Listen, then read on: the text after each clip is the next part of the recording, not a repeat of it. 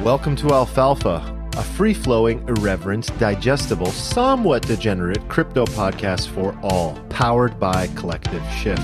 Entrepreneurs and investors Arman Asadi, Nick Urbani, Steven Cesaro, and Eric Johansson dive deep into crypto, blockchain, DeFi, NFTs, the metaverse, and Web3, all while layering in the latest in tech, money, and politics, feeding you the alpha you need to grow.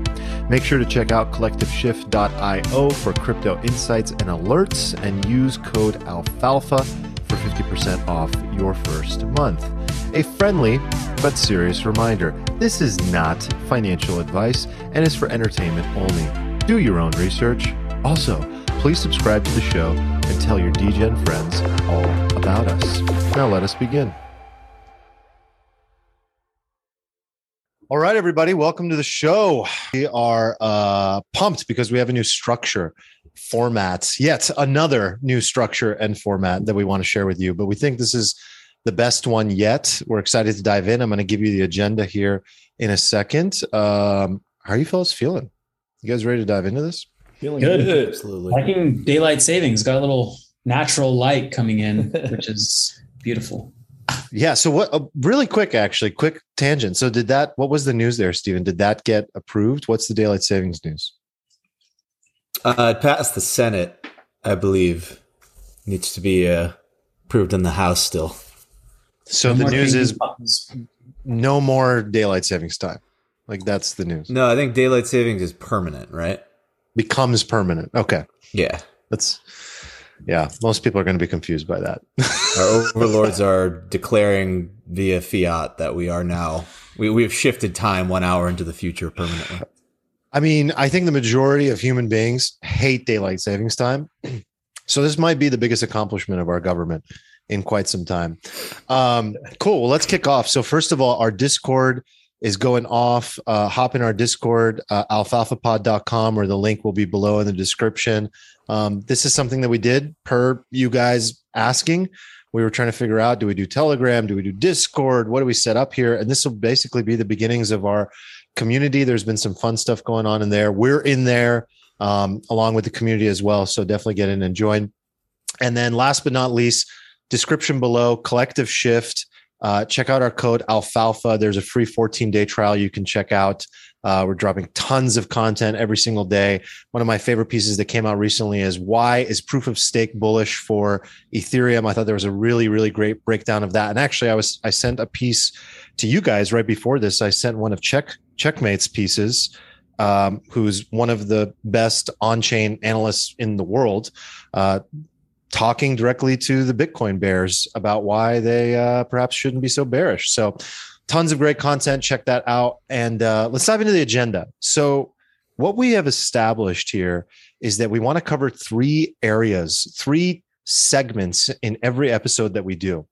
And those go across investing, which is basically all of our crypto talk, politics/culture, and life, philosophy, and health, everything that falls into that bucket under life. And our intention is to cover these three segments in every episode and give you the agenda up front. So the agenda today on the investing side is Yuga Labs, the entity that owns Bored Ape Yacht Club, Mutant Ape Yacht Club, just bought the CryptoPunks and Meebits, basically bought Larva Labs IP. We're going to dive into this. It's absolutely huge fucking news. It changes the entire landscape of NFTs. Next on politics, we're going to cover Biden blaming Putin for gas prices and inflation and whether he's justified in that or not. And last but not least, the one I'm personally most excited about that I'll be opening up is Immortality. Would you, should you, is it possible? Immortality. So let's start off with the fire round. Who wants to give a little alfalfa up front first? I can rip. So I had a little bag of Luna that I sold this week. So I had about 500 Luna, sold 2/3 of it. And the reason I sold it was obviously the Luna price kind of peaked a little bit, got back up to 100. It was down like 50 or so a couple weeks prior. But particularly the Luna ETH ratio had a little giga moon, and learning from past mistakes, knew it was probably a good time to take some money off the table. So I traded to stables and I'm kind of putting it back into ETH, and I'm also going to put it in like a seed round project. But anyway, sold some Terra, or excuse me, some Luna last week. And then the Lux Lab pass, Armand, you might mention this as well. We kind of talked about this a little bit together, but I had 3 mint passes from Lux Lab. I sold one of them for around 0.6 ETH. And then I used the other 2 to mint the NFTs for that project. So that's my trades for the last week. Felt pretty good about them, and hopefully they'll play out. So far, the Luna trade is looking good, but time will tell. Are we going to get to hear about the seed investment in a future alfalfa round? Maybe. Yeah, okay. I think so. All right, cool. Eric, you want to go? Yeah, sure. Something I did this week was close out some of my shorts. I had been short shit stonks. And that was just like a macro play, and I closed those out this week. And it's a very near-term trade. Like the whole like investing environment right now is driven by macro, I think. And I think the macro, like with rates coming out tomorrow, they're probably going to raise rates 25 basis points. And I think as investors are expecting that to happen, we might see a little rally off that news. So I'm just playing that short term, and I'll flip back bearish. I'll flip back bearish shortly after that, I think. Steven? Yeah, theme of this week for me was sitting on my hands.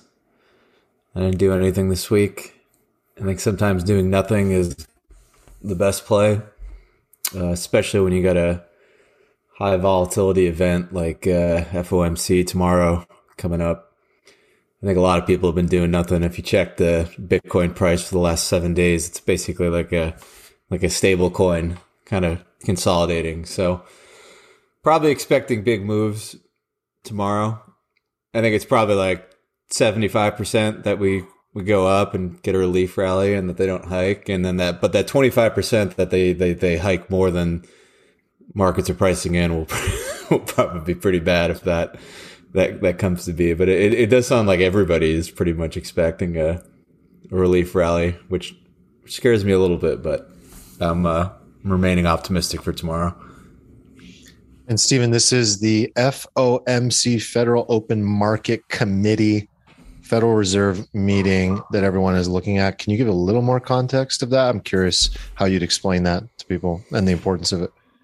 Yeah, I mean, high level, the Fed meets, I think, around like 8 times a year, although they have discretion to meet more frequently. At this meeting, people are expecting them to start tightening, finally, for the first time in a long time. They've been signaling for a while that they're going to be hiking rates. I've seen anything up to 9 rate hikes priced in this year, which I think is personally ridiculous, but we'll see what happens. Fed likes to signal things ahead of time, really hint at what's going to happen instead of just pulling stuff out. Markets hate, uncertainty, and they hate surprises. So they try not to do that. So I think everybody's expecting a quarter point at this point. And I think that we probably rally if we get a quarter point, because it won't be the worst case scenario. And the market is slightly pricing in some percentage of the worst case scenario. So if we don't get that, we'll probably go up a little bit, and, could be temporary, but it'll probably be a little relief. I mean, we could have a pretty big bounce. I mean, we were really, really beat up. Wouldn't shock me at all to have like a really big rally, even for weeks at a time. Perhaps even months, but doesn't mean we're going to be out of the woods quite yet. So to Steven's point, though, they rarely give guidance, like forward guidance on like what their rate hike schedule is going to look like, or what their tapering schedule is going to look like, or their tightening. If they do that, that could spook the markets entirely, and like this could get real ugly tomorrow. So it's important. Tomorrow is important. And tomorrow is March 16th. We're recording on March 15th. Yeah. So I'm sure we'll be circling back to this a little bit when we talk gas and inflation, since it's somewhat related for sure. But awesome. Thanks, Stephen. So for me, yeah, it was the big one also similar to Nick was Look Labs. I'll just pepper it with a little bit more context. So Look Labs is essentially a weed as in like cannabis, NFT play to earn game, similar to Wolf Game, which we over fucking talked about and we love so dearly. Which, by the way, you guys were talking about doing a Twitter Spaces. I was like, man, we should get the Wolf Game gang together for that Twitter Spaces. Those guys are amazing. One of my favorite communities by far in NFT land. Anyway, a lot of Wolf Game people are involved in Look Labs, and Look Labs is an even more robust version of Wolf Game, where you basically build a weed empire. So we're talking about, again, a multi-token, multi-NFT ecosystem. And I made a very similar move to you, Nick. I got the 3 twice.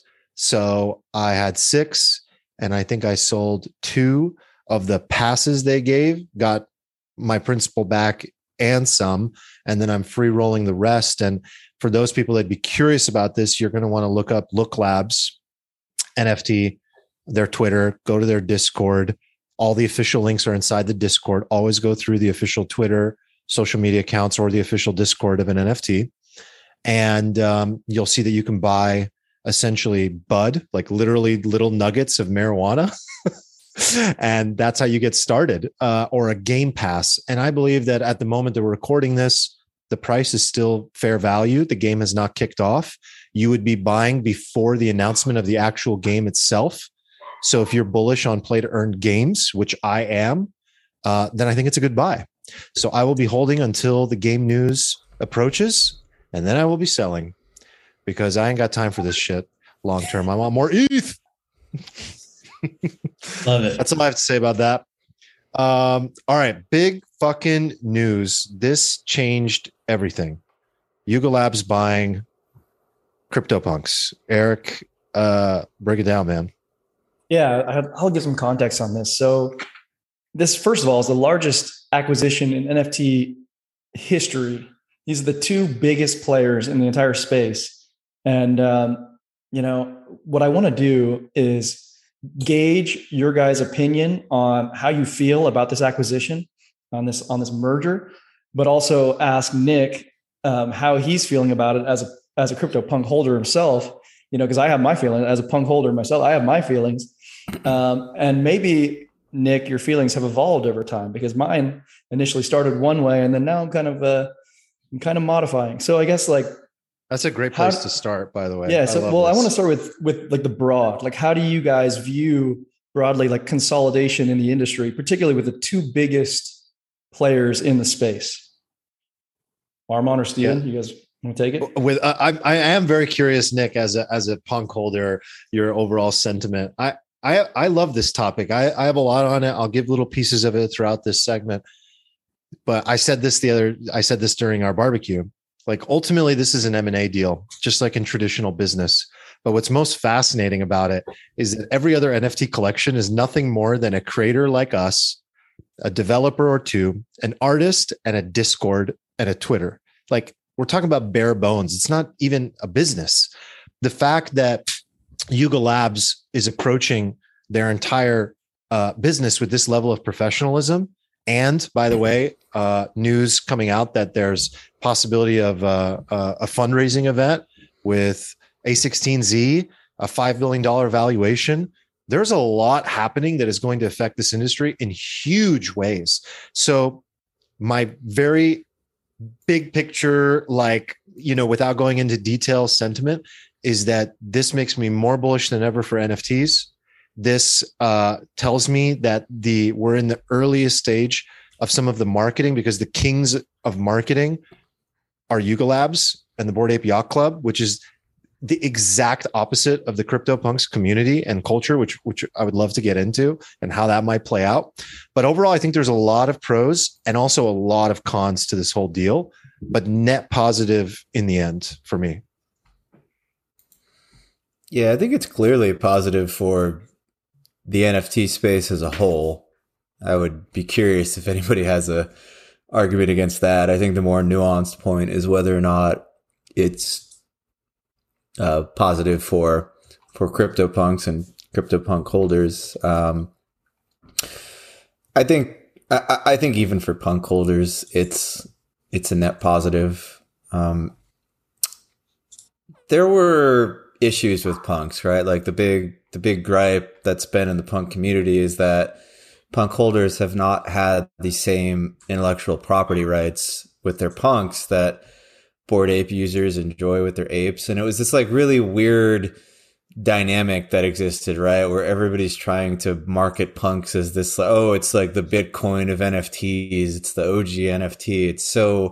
It's so decentralized and counterculture and OG, but at the same time, like there's like some, centralized authority there basically willing to sue you if you use your punk to do anything other than put it on like a hat, right? I think like you could make a hat with your punk, as some of you have done, but like you don't have any digital rights, which is kind of useless for NFTs.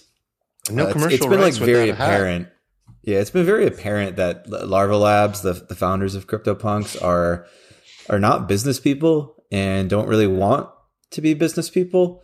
So there were only so many outcomes I think that could happen in the long run here. The first was that this like status quo sort of persisted, which was like really crappy, or they were going to make an effort to monetize internally, which was probably not going to happen because they don't want to run a business. Clearly, they just kind of want to make art, which is cool, but they're not business people. And the last alternative was that they sold the rights to somebody.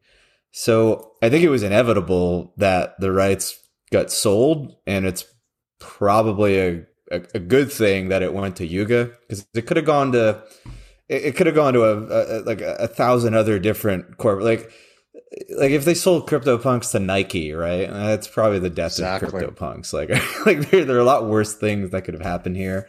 I think Yuga's demonstrated that they're like really good in the space. I mean, we were talking about a project that started like a year ago, basically, that has just gone on to basically buy out the biggest project in existence, like the OG project, right? So they seem to know what they're doing. There's obviously fears, I think, that, like punk people tend to think that, well, and I don't want to speak for all punk people, but there's this like idea in the punk community that like the apes are kind of a little bit cringe in terms of like the marketing, especially. And they would hate it if if Yuga were to start marketing punks like they market apes. But I think the Yuga people are pretty obviously good businessmen. They sort of, I think, understand the like this very basic concept that when you have like a brand, you can kind of leave it in its own brand silo and let it be that brand. You don't have to like smush all of your brands together, like all of the, the great corporations that have done this kind of multi-brand portfolio know that. And I expect the same to happen here. And yeah, I think it's going to be good for the space, because I have this thought, and a lot of people have this thought, right? That like we're going to evolve what it means to be an NFT. Right now, everybody's just like, oh, look at this little profile pic I have on my Twitter account. But in the future, I think it's going to be so much more than that. I think we're going to start to see a lot of like kind of media be developed around NFTs. You're going to see, you might start seeing stuff in movies and TV shows, and in just turning these things more into sort of characters in the same way that, people watch Star Wars movies and they wanted to go out and buy Star Wars merch. I think we're going to start seeing people experiment with that in the NFT space. That opens this up to like happen with CryptoPunks, for people to kind of do things with their punks that they couldn't do before. I know that like G Money especially was trying to like, do a lot of things in the punk space with punk comics and some other stuff, and it couldn't like use his punk, his like famous ape punk, like any of his marketing, because he didn't really have the rights to it, which just seemed kind of whack. So I look forward to the door this opens. Couldn't agree more. Nick? Yeah, I mean, I think the first thing to mention is how caught off guard and what a surprise this deal was. I mean, Eric, we had a little rumblings and rumor rumblings in the CryptoPunks Telegram we're in, but I wasn't even paying attention enough to see them. And so when it got announced, I was totally caught off guard. And I think I didn't even think of it as an option, prior to this happening. And I think if you would have polled CryptoPunk owners and say, let's assume you have a vote in this deal, would you like it if Yuga Labs acquired CryptoPunks? I think you'd have a super majority saying no. And, half of crypto Twitter just throwing a fit over the owners of Bored Apes and Mutant Apes kind of acquiring the IP. So, the fact that they kept it quiet was like a very good execution on their part, because I think it would have been really bad if this thing would have leaked and would have been way worse than it did now. And now that it's done, I guess at first I was a little bullish, and now I'm just kind of a little nervous. I will say that I think this is better than what Larva Labs was planning on doing. They hired like a third tier agency to kind of represent their IP rights. And this came out maybe like 9 months ago or something. And it was a little questionable what they're going to do with it. Are they going to create this cringe Netflix special? Are they going to put a movie about it? And the risk was to the downside in all of these projects that people were dreaming up. One thing that I've always kind of hung on to is something that Steven said, is that you look at all the maybe creative art / culture pieces in humanity, they never really had a marketing engine behind it. Like the Mona Lisa is a good example, right? The Mona Lisa never had an agency marketing its value. It just kind of had these natural things about it that created value, and kind of humanity decided over time that it had value. And CryptoPunks was the ultimate because it started off free. You could mint it for free. It started in 2017 as one of the first NFTs. There's no royalty fees on trading. It's even an old version of an ERC token. So it kind of dates back, has some cultural significance. What I look forward to is Yuga Labs just giving out the copyright, like kind of going open with it, letting punk holders do it with what they want, and then not doing anything else. I don't want them to do anything else on that. If all they did was give punk holders the rights to use them in a business and whatever they want to do, that would be a big win. And they don't have to do anything else other than that. A few more points. Like if you look at when Bored Apes kind of really started to lift off, is when they announced that Bored Apes, you have the copyright license. You can do whatever you want with your Bored Apes. And you saw Jimmy I forget his like Twitter name, but Jimmy ETH, I think is his Twitter name, and Nicky Ads, who's Snoop Dogg's manager. They created a band of Bored Apes. No one knows who's like the artist behind it, but they created a band. And then you had Jenkins of LA team up with Neil Strauss, multiple time best-selling author, to kind of license these these apes into a book. So you had all these like creative things coming up. And I think that's what I would hope going forward, is that they open up the copyrights and punk holders naturally turn them into, their own unique projects. And that is the marketing behind it, and touch nothing else. The last thing I'll mention, we could chat about a little more, is I think the biggest loser is OpenSea from this, because one thing that CryptoPunks had was their own marketplace before OpenSea started. And as a punk holder, you don't trade on OpenSea, even though it's one of the, top traded NFT projects. You trade on the Larva Labs website. And so Larva Labs has a lot of great technology around their own private marketplace. And they have a lot of technology behind Meebits. And, maybe Yuga Labs, in addition to freeing up the copyright, will also, create their own private marketplace for Bored Apes, Mutant Apes, and the whole collection, and could start, somewhat of a competitor to OpenSea. Yuga Labs itself. will. Yuga Labs itself, Yeah, I think, yeah, you yeah. know, if they're smart, because, you know, For sure. OpenSea takes a 2.5% rip. So give their community, which would certainly follow them, a private marketplace to transact. That's like a one in the cons bucket for, you know, the consolidation aspect that overall perhaps is not a good thing for the NFT industry. But then you'll just see more and more of those pop up and why is consolidation not good for the NFT industry? You asking me?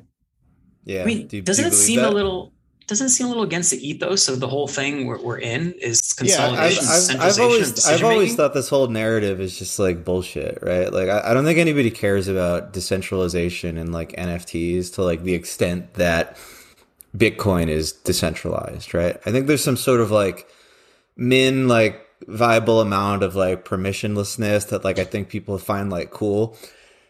But like the idea that like all these NFT projects are just going to sprout into existence like Bitcoin and then just go out there and be valuable forever and just exist on there, like it just doesn't make any sense to me.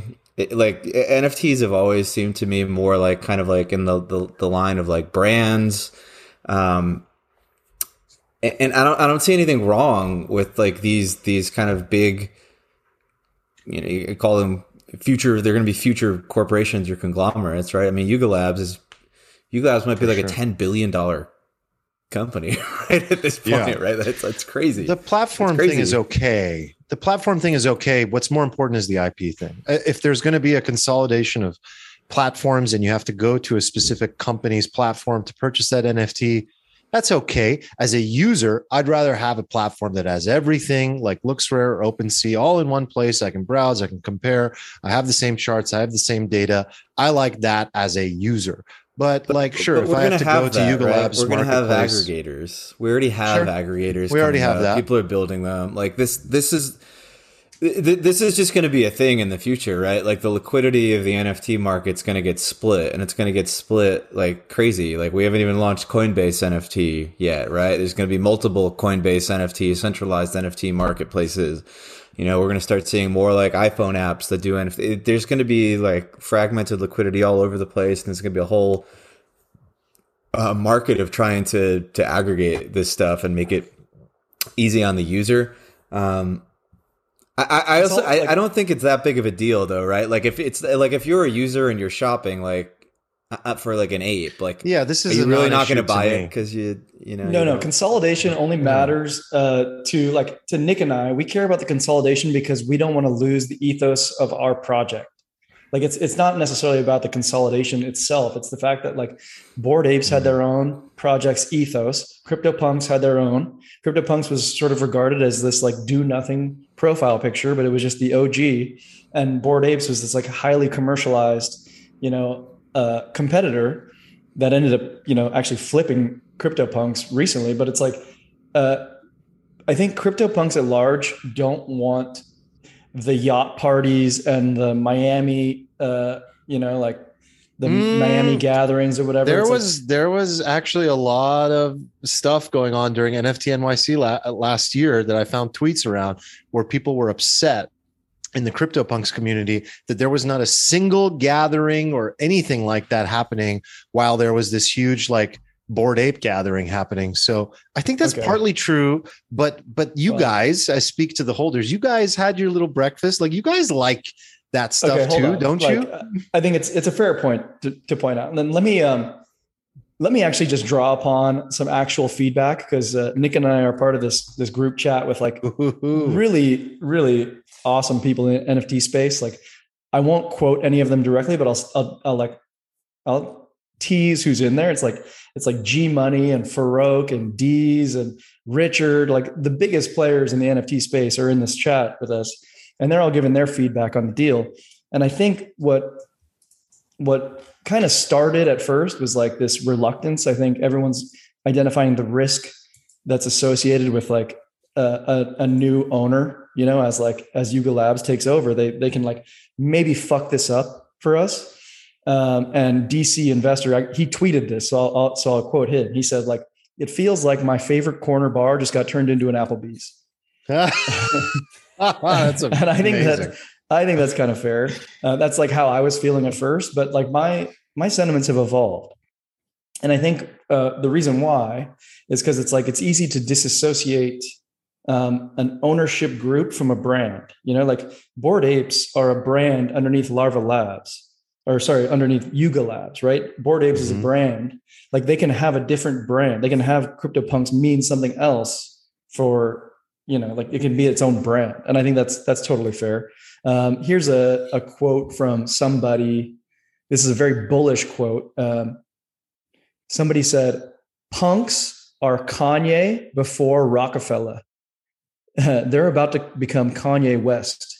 Gonna go up. They'll lose a little bit of soul, but we're gonna go up."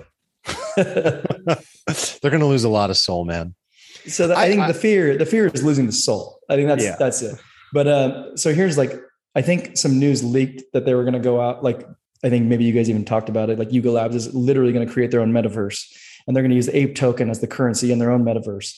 So this acquisition was maybe like a week ago when I was like looking through these messages. There was like 1,700 messages to read through. So I read through all of them, and people were saying like they're actually more interested in Meebits because in their metaverse they wanted like the greatest avatar 3D technology, and that's Meebits. So they got it for their metaverse, and they had like previously partnered with this 3D animation company called Animoca. So like they were kind of like telegraphing their moves already, just trying to go to this metaverse. But the interesting thing now is that Yuga Labs now owns all of Matt and John's punks. They own all the punks. So I don't know how many punks they have now, but it's in the hundreds of punks. 1,400, I think I read. So yeah, okay, whatever it is. Oh, Meebit, but Meebits, I think 1,400 Meebits is probably like 200 punks or something like that. Yeah. I don't remember how many, but it's a ton of punks. They own more punks than they own Bored Apes. So it's like it's in their interest now to make punks still winners. And then lastly, one person in this chat says, you know, basically to Steven's point on how like Matt and John, the original founders of Larva Labs, weren't doing anything for the community. This guy goes, in all fairness, Yuga has already done more for the community than Larva Labs ever did. And that was just basically buying Larva and giving us the rights. Yeah. And you know, when Nick and I were at the breakfast in Denver, there was like a consortium trying to like buy out the rights, our IP rights. Like there was like kind of like a, you know, like people were murmuring in the crowd, like, are we going to buy the rights? And like, we just got them. We just got them for free. Dude, I think that this was... sorry, I didn't mean to interrupt you there. Go for it. Yeah, I like, what do you guys think about the future of ape and punk prices? Because I think this is bullish for punks, but I think it's more bullish for apes. And I used to be like really dead set that, you know, punks were long term going to always be higher value than apes, but I don't know if that's true anymore, right? Like, I don't know if you can be like the OG crown jewel project, but you're just like an acquisition from some startup, right? Like, how do you reconcile those two things? That was their baby.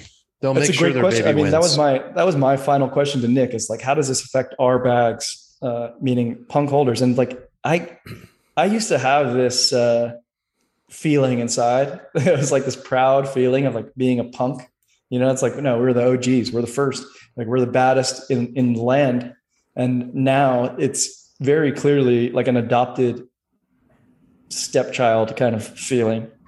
And like, you know, you guys may not be the last though, Eric. This may not be the last. Like there's a lot that can happen and unfold over the next 5 to 10 years. It's not the across last. the space as a whole. So just whether you end up number one or number two, I think it's still a great situation. So when we were hanging out on Sunday, I made like the counterpoint that like, you know, Walt Disney Company started Mickey Mouse and, you know, all their original content, but then they acquired Star Wars and Marvel, Avengers, et cetera. And like Marvel and Avengers are doing way better than Mickey Mouse is right now. Their baby is Mickey Mouse, but like they've acquired this other asset that's performing way better. So it doesn't necessarily mean that you just like stick to your baby only. And now but here's one of the interesting things no one has pointed out yet. So Larva Labs did not make money off the transaction fees, right? They did not make money there was no royalties, and there still will not be with Yuga Labs. They don't have a monetization strategy on this acquisition. There is They bought all Larva Labs as punks, though, right? Like 400. That was part of the deal, punks or something, right? Just make number go up, I guess. That was part of the deal, but we have no idea what the number is, what the transaction amount was for this acquisition. Point being, I'm sure there's an amount of money that they need to make off this deal long term. The best thing that they did was give the rights to the punk holders, because you guys, I'm referring to you guys as punk holders, like that was a pretty fucking serious situation. That was a contentious situation, and it was only getting worse. And I think what happened is the Larva Labs guy, obviously what happened. I mean, look, it happened 2 months later. They immediately went, whoa, we are not cut out for this. To Steven's first point is like, they are not business people. They want to create. They're artists. They found an opportunity to align with a group of people that do what they can't do. And it allows them to continue their little incubator of creativity underneath the Yuga Labs umbrella. But you both said something that I think was wishful thinking, if I may. There is no way they're ever just going to say, okay, all we're going to do is give the punk holders the IP rights and then watch the rest unfold. No way. They're going to integrate this thing into their games, into their sports opportunities. I mean, whatever media opportunities, TV, movies, whatever it is, they're going to fully utilize these things as much as they can. So there will be a top-down executive they're gonna strategy keep them separate from ape culture, though. I think sure there's a difference between like trying to add value versus bringing them adjacent to the apes, which like I don't think that they'll do. No, they won't do that. But they won't just be like, here you go. We're not going to do anything with this. Well, I don't think anybody said that. I don't think anybody thought they were just buying them out of the goodness of their heart to just gift all the IP to people. No, I'm addressing a specific point, Stu. Nick said that exactly. So I hope that that's what they do. And I'm saying, I don't believe that they will do that. That was the point I'm addressing.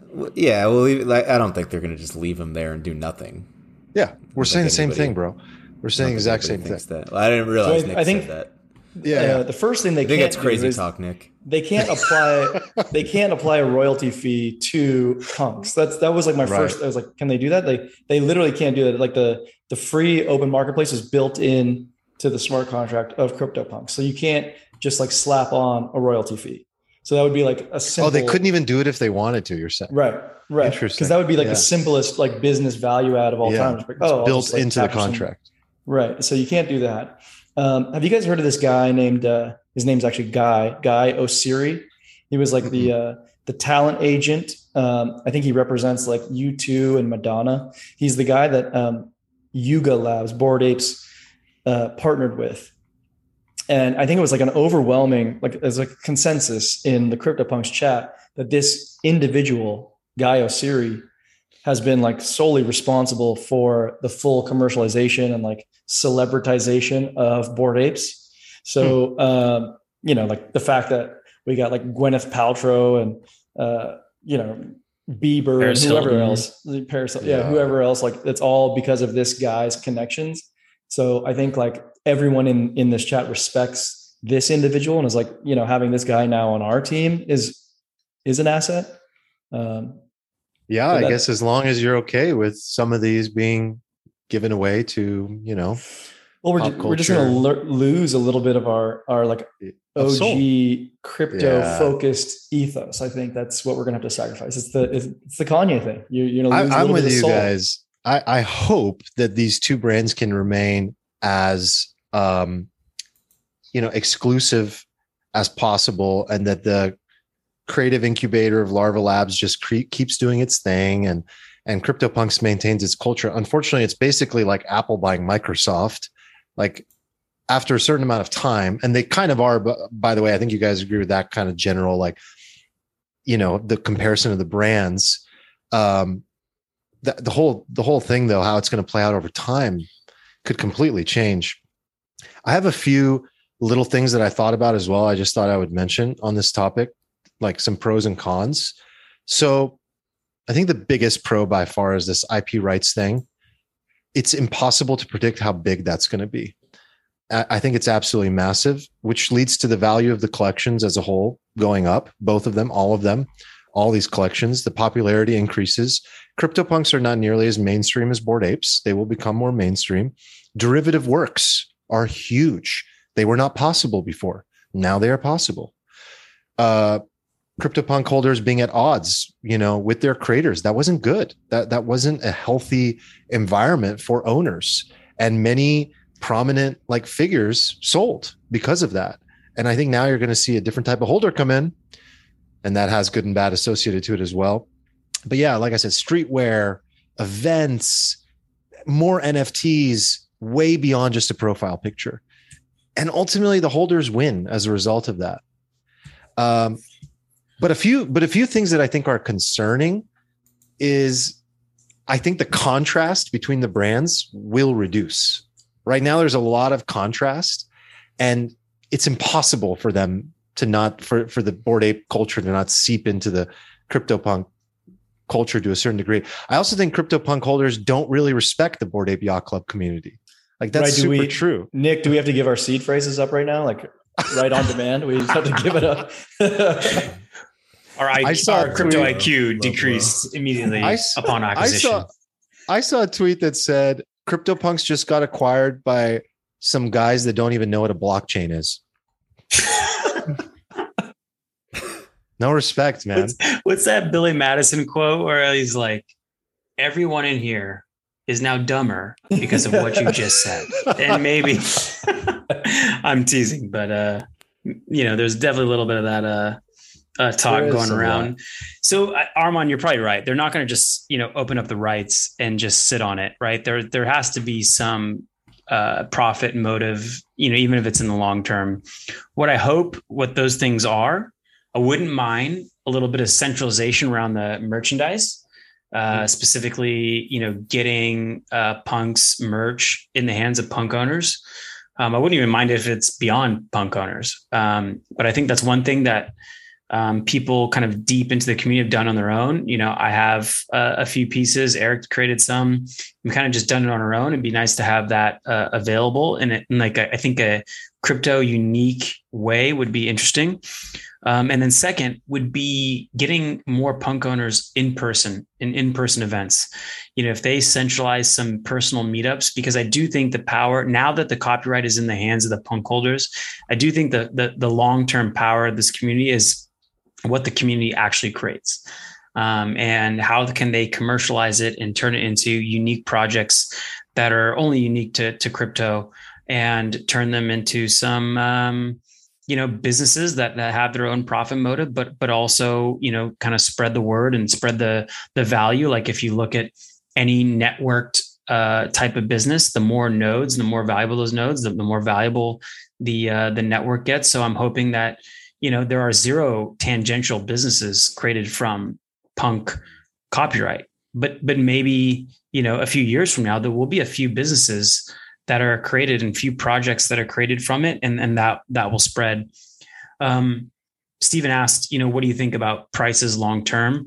I've always questioned whether CryptoPunks and any NFT project for that matter will beat out ETH.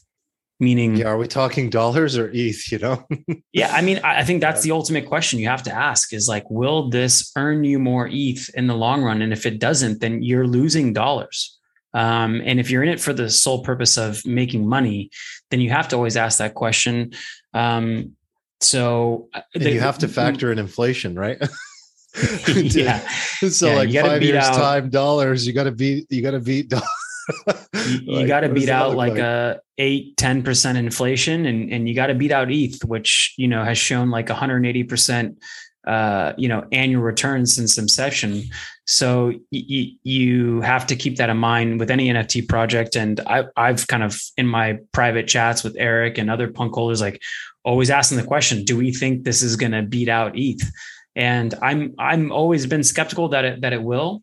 So we'll see how this plays out in the long run. But I think for anyone, getting into NFTs as a beginner, even, the question is, will you make more ETH in the long run? And if you won't, then, just stack more ETH. That's I think like scarcity though, like, there's only 21 million Bitcoin. There's only 10,000 CryptoPunks. But there's, 200,000 right now, PFP, projects, or excuse me, PFP NFTs that you could buy into, and there will be 2 million. And there were a ton of ICOs in 2017, and, 3 assets probably made it to, $80 billion market cap. I mean, it's up to Yuga Labs to screw up, right? Like, I think they could certainly screw it up, but they've at least their messaging is on point. We're not going to do much. We're going to give you the rights. We're going to listen, see what people create, and then kind of go from there. But I would love a little merch site. You connect your wallet. It verifies you're the owner, and it now shows you like all the merch you can buy. Like, I think the more they just put punk owners together in a community, particularly in person, the more value it'll naturally create. They don't have to do much. I just think we should transition on this topic. I just think it's absolutely nuts that this company, it's a handful of people. There's also a woman involved, right? Started this project in like January of last year, 13 months ago, launched April 23rd, like 10 months ago, and just acquired the #1 project of all time that started 4 years before them and are probably worth $5 to $10 billion. Right. They're raising at a $5 billion valuation. They were started less than a year ago. This probably is the fastest rocket ship of all time in any business ever. So I think that's probably should be the through line to this whole thing. The alpha is to get building, folks. I think that's the alpha still. Sell NFTs, don't buy them. Yeah. I think we should probably wrap it and transition. I'll give you like one parting thought from Cosimo de Medici. I think he put out a tweet talking about how it's sort of inevitable that all great art, which is counterculture, eventually becomes mainstream as sort of like a part of its hero's journey. So we shouldn't really expect anything different from punks, and what's happening isn't necessarily abnormal. So well, chew on that. Cool. Chewing. Well, Stephen, lob up set the stage here. On we're just gonna take a hard left into politics. Time to that was a perfect little bow. I know I should have prepared a more what's on your mind, Stephen? There. What's on your mind? I feel like I'm being gaslit, boys. I feel like I'm being gaslit by the Biden administration. I feel you. I feel you. I feel like back in the day, right? Like we always had these kind of narratives kind of planted in us from the government and the media, but like maybe we weren't like as attuned to it back then. But now everything seems like really like blatant and obvious to me. Like things. Like people are pulling strings and trying to poke your buttons, and it's not subtle anymore. I think what really embodied this for me is the last week, just seeing the rollout of Putin's price hike. Everywhere I look, it's Putin's price hike. It's on all the big checkmark Twitter accounts. It's in all the newspapers. It's in like the press conferences, right? Putin's price hike, and.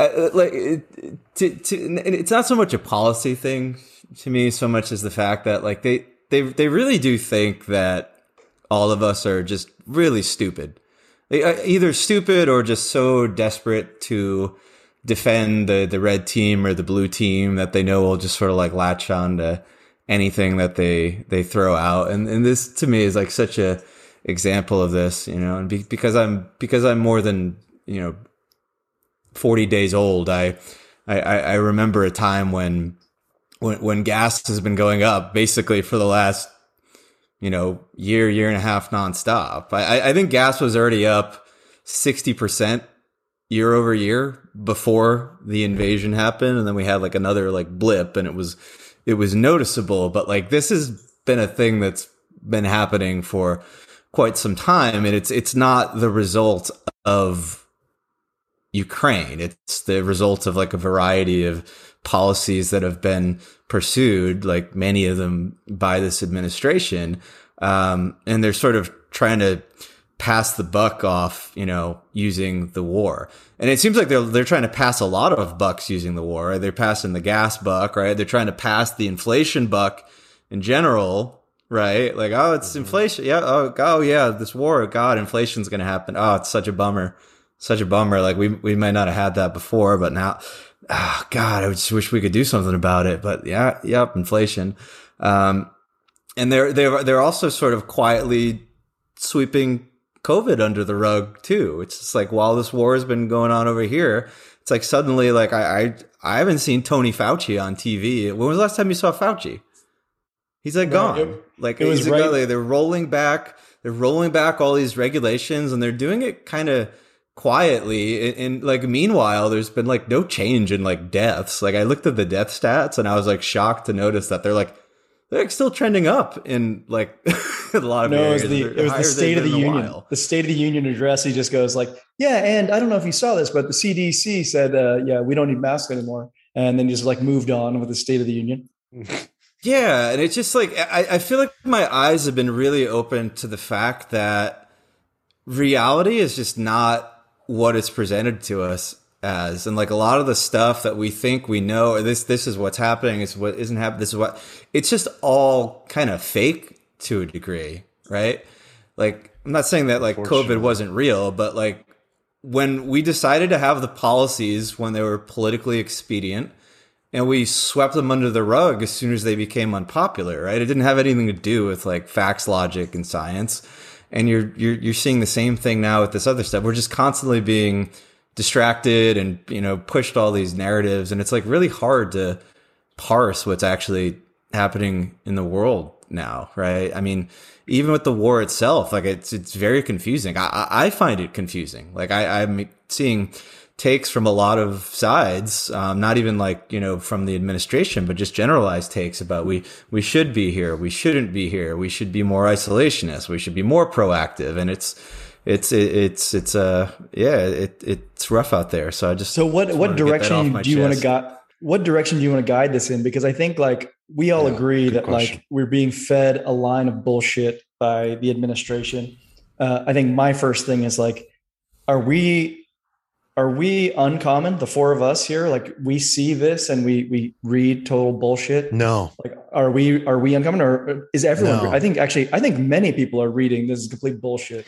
And I think that's probably part of like the whole thing. It's like this distrust. The sector that was going to be an observation I've been having lately is like the sector of society that used to just accept this bullshit is shrinking. And you can see this as true if you just go on social media and you go on certain people's profiles that represent different types of thinking across the full spectrum, the political spectrum. And you see that on both sides, or all sides for that matter, everyone is laughing at this comment that Russia and the war is responsible for the gas prices. And not everyone, a larger and larger segment of people are saying, do you think we're stupid? Like the exact comment that Steven just made. That gives me so much hope in general, as a citizen, as a global citizen, as an American, as a person who is very concerned about the level of bullshit and how difficult it is to parse out what's true anymore and what reality is. It seems like human beings are starting to focus more on the conversation that they're having amongst each other than they are what they're being told from the external world looking in. They're kind of going to each other in the grassroots level and saying, what is true? In these types of conversations, that gives me hope personally when I see stuff like that. I think it's important. We're all just having like a big emperor has no clothes moment, I hope, collectively. And I am seeing that like splitting of people. Like when I read Twitter, like there's like actually like a delineation in my, like when I parse through the comments, I look at people and I'm like, oh, you're one of the, you ever see the meme with like all the anons just with like all like the little like CNN thing, and they're just like repeating stuff, right? And actually, I see that meme. Every time you just describe a meme, I'm like, I know. It's like the I support the current thing meme, right? Yes, like yes. that character. And like there's like people who are like asleep and there's people who are awake. And I'm just like seeing that like dichotomy kind of more and more now when I'm like looking through Twitter. I'm like, oh, you're a bot. Like not like sometimes it probably is like an actual bot, but I'm just saying like you're like a robot. Like you're just like taking in stuff and spitting it back out and not doing any critical thinking. And then there's like all these people who are very clearly like not having it anymore. And, you know, there's this kind of like, and there's bots on both sides, right? There's people who are like, there's like the blue and the red bots, and they're just sort of like fighting each other just mindlessly, like while like all this stuff is happening. And then there's the people who've kind of stepped outside of it and they're going like, wait a minute, this shit's like really, really whack.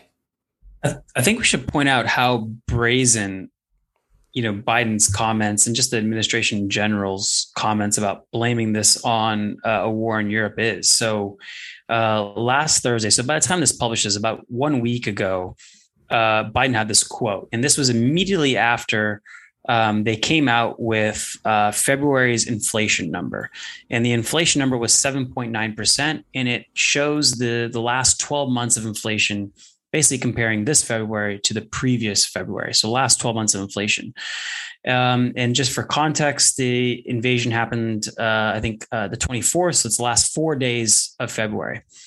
Okay. So he says this quote: "Today's inflation report is a reminder that Americans' budgets are being stretched by price increases, and families are starting to feel the impacts of Putin's price hike." So he labels it Putin's price hike. That it was 4 days out of a 365-day data set, you know, in which the impact hadn't fully been felt by the market.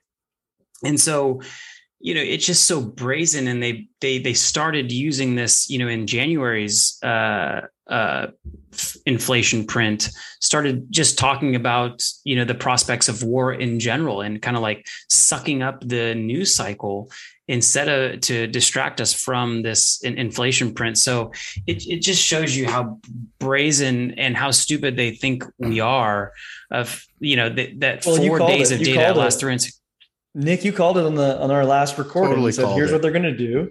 And, you know, I think to all of our points, it was like, it's not necessarily a Biden issue. It's like anyone who was in power at that time would have used the same tactics, because it's just like it's a simple way to try to distract the populace. It's easy, but as long as the populace is stupid. But we're saying that people are waking up. And here's I think I wrote down 3 points that I think, you know, we're kind of like pride ourselves on being in the center of the road and kind of being willing to be open to both views and try to focus more on data. But I think that there will be 3 points that, you know, most people will latch onto, and it hopefully won't kind of impact the voting in the midterms. One, the COVID relief bill that Biden passed in early 2021 was super inflationary. It's $2 trillion. It wasn't necessary. All I had to do was like just let the economy grow and develop, and we would have been roughly in the same place we are now.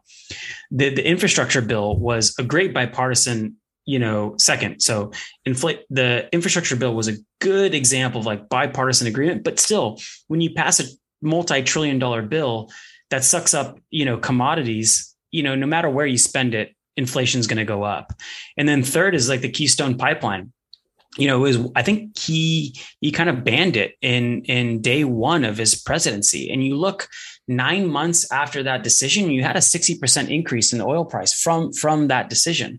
So you know, I think for the most part, if you exclude the people who identify themselves as blue only and kind of like what Steven said, just kind of follow whatever narrative the you know, blue party is kind of echoing at the time, I think people will remember those 3 things: that, you know, the COVID relief wasn't necessary, it was inflationary. Infrastructure is a great bipartisan bill, but also inflationary. And the Keystone Pipeline of limiting, you know, our own domestic oil production and exporting that oil production is a contribution to the high oil prices. And so I'm hoping that will be the case, because I think that's somewhere where people should follow the data and follow what actually happened. But come November will be decision time. You know what the oil stuff actually kind of reminds me? It reminds me of the oil and the inflation state. It reminds me of the original mask stuff, right? Where COVID happened, they're like, oh, don't wear masks, and then it kind of gave this like elaborate reason, and like your common sense for like a lot of people was like, I don't know, they must help like a little bit in some situations, right? And they're like, no, like, and they did the same thing with like in inflation, right? Like they started spending all this money, like, and a lot of people were just like, this is going to be really inflationary, right? They do these things that are like really obvious, right? And then they trot out like a bunch of like academics to explain this, like, oh, well, actually, this isn't going to be inflationary because we have these demographics expansion here and the dollar demand, and then they like kind of hand wave it away. And then the same thing like happened with like oil, right? And the pipeline, like this stuff is like kind of like obvious when you cut this production, you do all these, like prices go up, right? But their baseline thing is like, they're like, okay, we think that these policies need to be put in place for what we consider to be the greater good. And even if they hurt people, it doesn't matter. We'll just lie to them and we'll harm all these people, because what we're doing is getting to this end state where the world is better and the ends will justify the means, right? And in the meantime, they're sort of like destroying their credibility. I mean, like obviously like the oil and climate change stuff is like the biggest example of this, right? Like they basically have this idea that like the world is going to move to this like place, this panacea where there's like renewable energy, all this stuff is evil, right? And it's obviously going to be really harmful to all the little guys to just go there really, really quickly, right?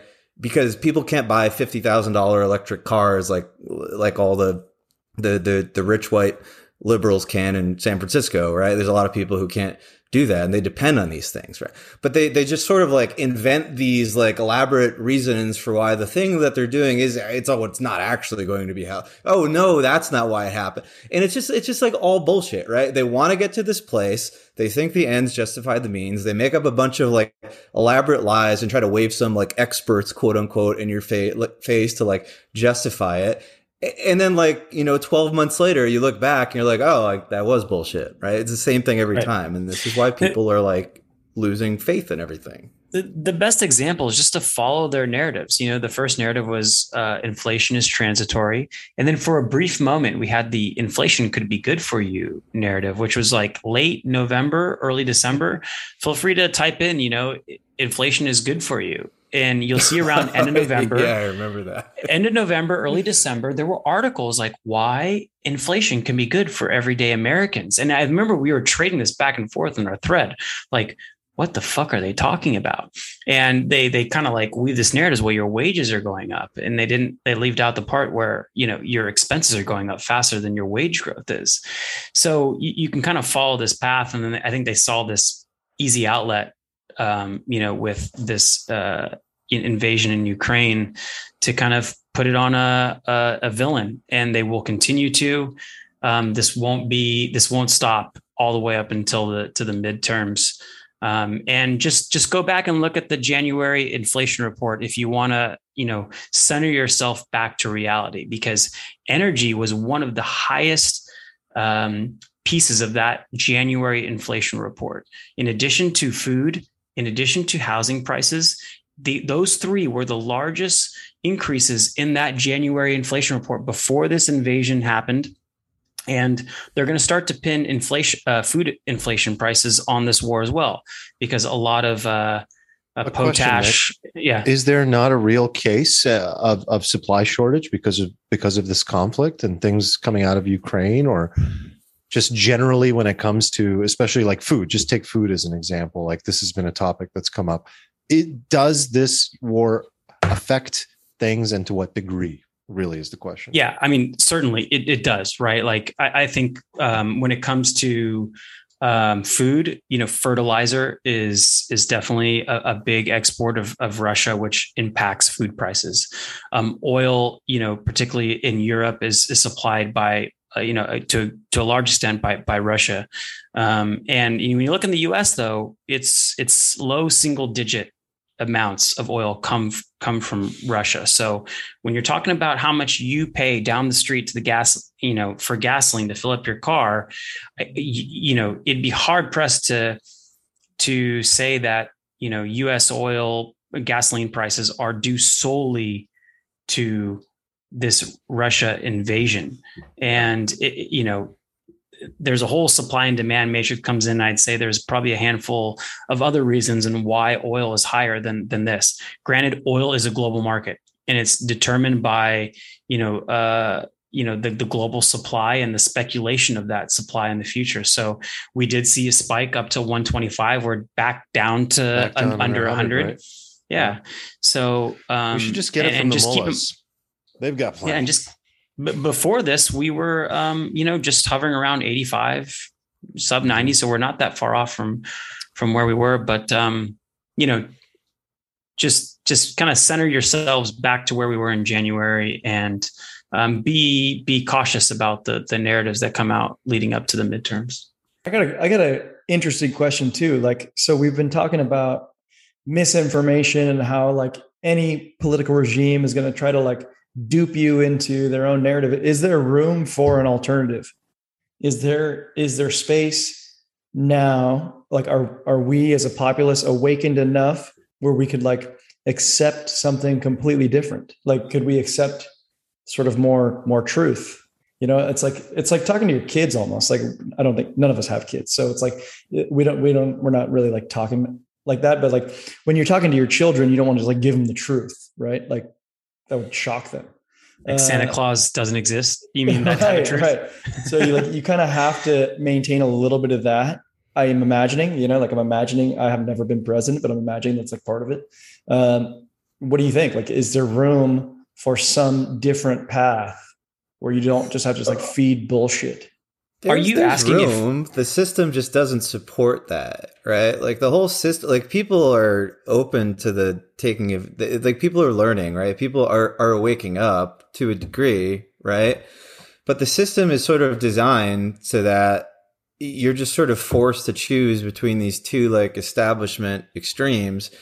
And then each side spends their entire existence sort of fear porning the other side into being I know this guy looks like he's going to die any day, but we can't have that guy. Right. And each side just does their version of that. Right. And then people are just yeah, you're right. It's just, that would just be so bad. So I got to take this piece of crap over here because I don't want that worst piece of crap. I don't know how this changes until we fix that. I think we're going to see a widening of the extremes. So here's a little few data points. So 538 has, polls on approval or disapproval of Joe Biden. And I think the White House and administration and kind of media machine that happens in any presidency, in any administration will latch onto this. February 26th. So that was probably the previous 7 days. So kind of on the date that the invasion happened, Biden's approval rate was 40.8%. And the most recent, as of today, is 42.8%. So he bumped 2 to 3 points in approval rating since then. So, I think they will latch onto this and continue to ride it into the midterms because they're showing. But what's also interesting is that his disapproval rate has kind of also gone up. So you've seen the people who already disapproved of him increase their disapproval because maybe they see this faint and brazen kind of lie being proposed to them.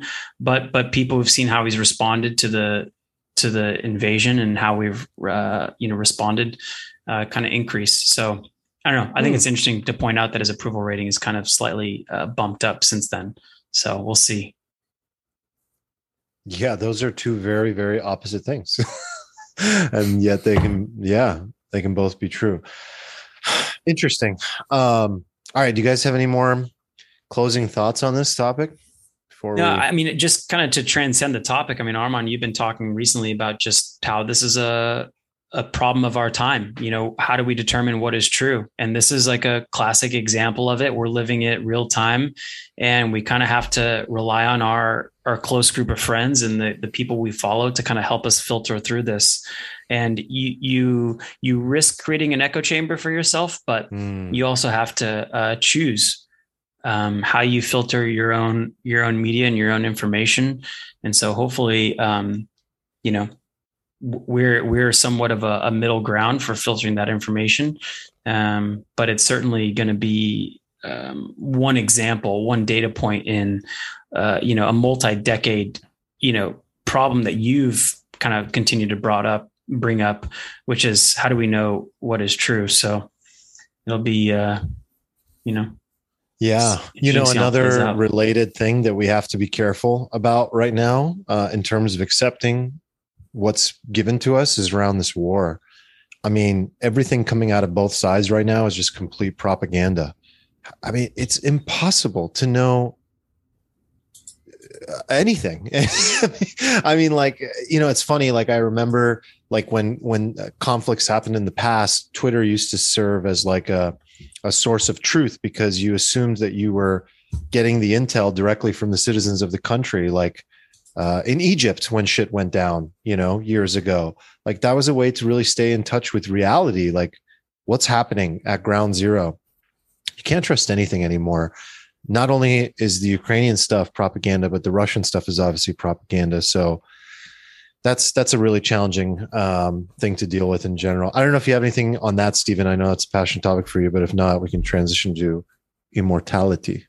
Yeah, I don't know. I think people just need to get better at being aware of their surroundings. You know, like whenever you're seeing something on Twitter, you just always have to ask, okay, where is this coming from? What is their agenda? Right. Like everybody has some sort of agenda. There's very few people who are just putting stuff out there to the universe just because, right? And I don't know what there is to do other than to either do the work to kind of dig into stuff or to just, you know, take a step back whenever you want to feel like really like outraged by something or like something so obvious. Like it's good to check yourself and take a couple steps back because things are not always that way. You know, they reminded me of something that Nick was talking about earlier in terms of like disinformation with like the administration, right? Like the other thing I've seen thrown around is like, there's this throwaway line they're using like, oh, there's 9,000 leases, not like, why don't they use those leases? And it sounds like, yeah, why not? Like, it sounds like very duh for like somebody who doesn't know a lot about the topic, but like, there's a lot of stuff they don't tell you, right? Like I think that the number of leases not being used is at like an all-time low right now. Like I think like something like 75% of like all leases are like being actively drilled on, which is, as far as I'm aware, is like all-time high levels, right? There's also a lot that goes into getting these things up and running. And, you know, besides just getting they do this like hand wave thing where they're trying to put it off on like, oh, it's the corporations who don't want to do it, right? It's the same thing behind like, they're trying to blame the greedy corporations for the price hikes. Like, oh, their profit margin. Like this is the first time in history, like corporations realized they could like raise prices to make more money or something. It was never an option before.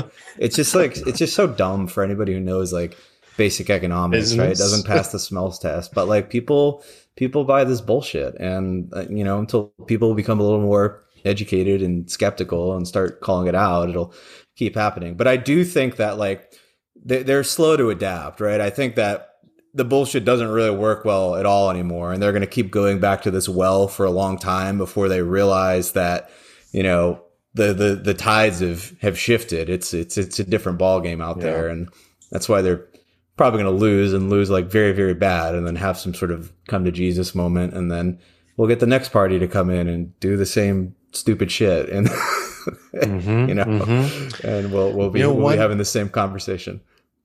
One little piece of alfalfa on this topic as we transition.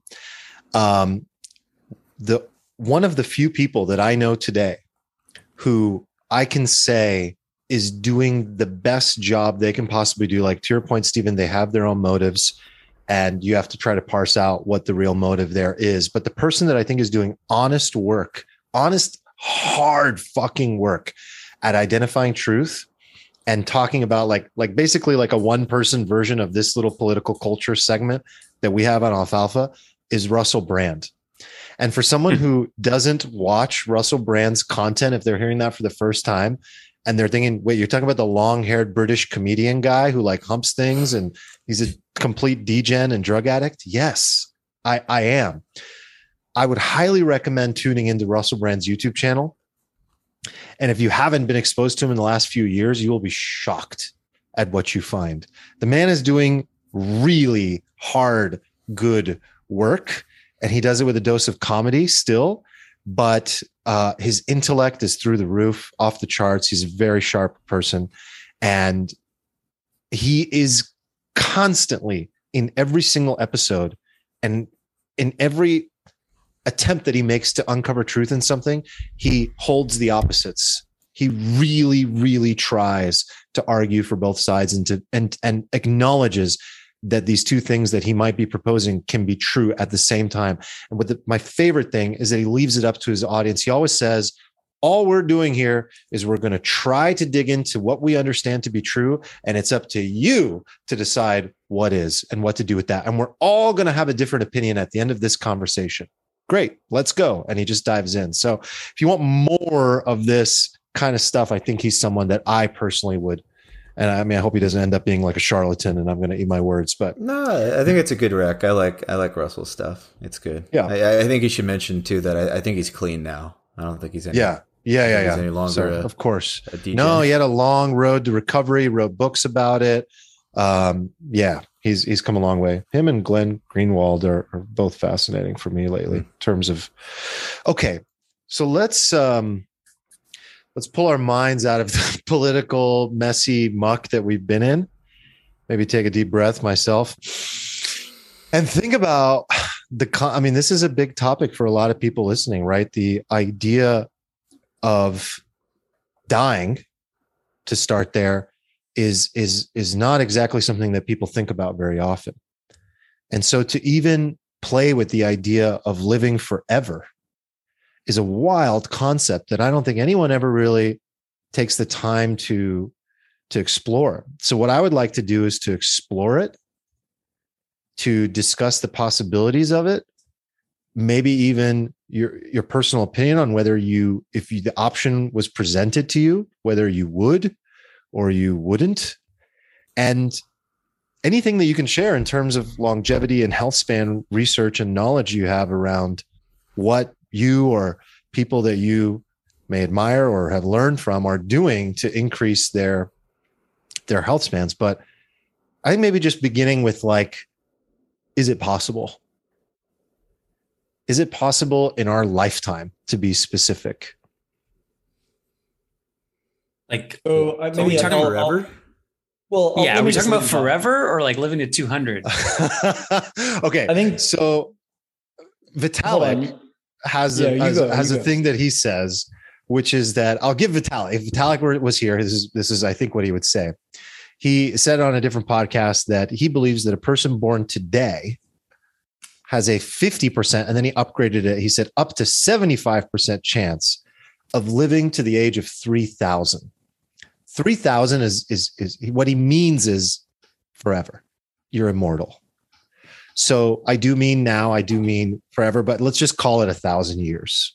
Like, do you think that we here could, or that somebody born today in our lifetime could live to see the age of 1,000 or be immortal? Let me just like define the terms first, because I will answer your question. But I think like what we're talking about now is this idea of like actual age, meaning how many years have you been existing, versus like biological age, which is like how fast your cells deteriorate, how much like energy your mitochondria produces, et cetera. This is like how you can measure. This is like how guys like David Sinclair measure aging. So it's like biological age versus actual. Like I think that. I mean time. Yeah. Yes, So like biological. maybe time we could exist forever. Like I think like the more interesting conversation, because like I don't think any of us wants to exist in a jar. Like we don't want to exist in like a little tube with our mind. Like we want to sort of like really exist. Like so. You even mentioned the term health span earlier. Yes. It's like that's distinctly different from lifespan, which is in which you're still existing, but health span is like in which you're thriving. I imagine like that's like when you're actually living life versus just like existing within life. And I think defining those terms is important. Yeah. Yes, I agree. Go ahead if someone has something. Well, I guess otherwise I'll dive in. No, yeah, I wanted give to your kind take of dive though. in. I'll give your take. So Okay, so my take is this. It's simply that I don't want to live forever. Living forever is a prison. Like the earth becomes your own cell, and you're like your prison cell. Like you're stuck inside of it, and like it sounds awful to me. Like the fact that everything is finite makes everything valuable. So I'm clearly in the camp where I don't want to live forever, but I do want to live longer than like the median Normal, age, or like the median death rate of like 85 years or whatever it is. Like I'd like to live longer than that. How much longer? I think we're if we were to really dig in on that, it's like, well, what are you sacrificing? Because at some point you also want to live for today. Like you want to be like the best version of yourself today. And how much do you want to sacrifice that to extend the long tail? That's a more interesting combo. I'm excited for one of the pieces of this because I know that Steven has a distinctly different take on that. So I'm really excited for Steven's take on that, but maybe a couple more like fundamental things to just mention here. So most people, when they think about the idea of living forever and health span science, like that they need to understand is most people misconstrue the idea of immortality projects and research. And they assume that means that you're going to look like you're 200 or 300 or 500. And the moment anybody starts thinking about saggy skin and looking like they're 200 years old and living that long, they're like, absolutely not, or losing organ function and constantly needing surgery. That is not what the science in this arena is about. What ultimately it's about is preventing aging. It's cellular breakdown that happens that scientists are working on preventing and or reversing. So what does that actually physically look like? Maybe it looks something like this, or something like you're 50 or 60 years old and you kind of are able to stay in that zone physically forever. And if we want to get really crazy about it, maybe it's not a tube, living in a tube, but there is a legitimate idea of merging with AI. There is a legitimate idea of perhaps being more of a cyborg than we already are, by the way, because I think we already are. And perhaps you're partially of this biological organic body that you currently have today. And there's aspects of you that are uploaded and do live forever, and your consciousness has the opportunity to continue existing. So maybe you reach a point where you're 200 or 300 years old and the health span science can't keep up anymore, but you have the option to choose whether your consciousness, yourself, you, Eric, you, Steven, and Nick, as you know yourself today, to continue or not, to turn on or turn off. What if you have the option to literally feel like you have a physical life form, but you're actually living in a VR metaverse? Like, what if you truly would know no difference? Would you choose to turn off your consciousness? I think that most people, and I'll answer for myself, I think that most people would say no for quite some time. I think most people would have no problem living for 1,000 plus years. But to Eric's point, eventually they would almost certainly hit the point where they'd say, thank you and good night. And the reason for that is that life is beautiful because it's finite. All that you know and love and seek to exist for and reach for is there and exists because of mortality. I don't know. I don't think that immortality is actually what we're seeking, because I think that the immortality we're seeking is beyond this consciousness. And maybe it is what we become when we're no longer here. I have no idea, but I think that's important for people to understand. So personally, I would like to live for much longer. But would I want to live forever? No, but I know that there's a lot of things that so I think that's going to be partly possible through your own behavior, what you eat, how you exercise. To your point, Eric, you sent something in the thread. You should talk about this.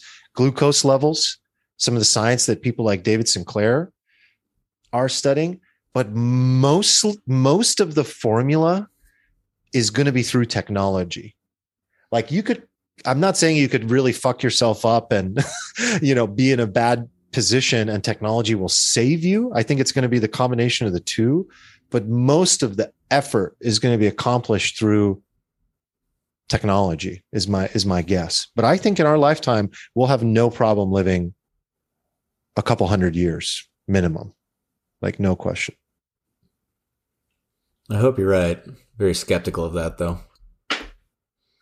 But you're skeptical because it involves like personal choice. Like David Sinclair's top 2 tips from his book about how to live longer are to eat less calories and to work out, have an arduous workout to the point where you're, out of breath every day. Those are his 2, main tips to live longer. So I'm skeptical to the point that like, we know that as common knowledge and not everyone follows that. And so it probably won't happen.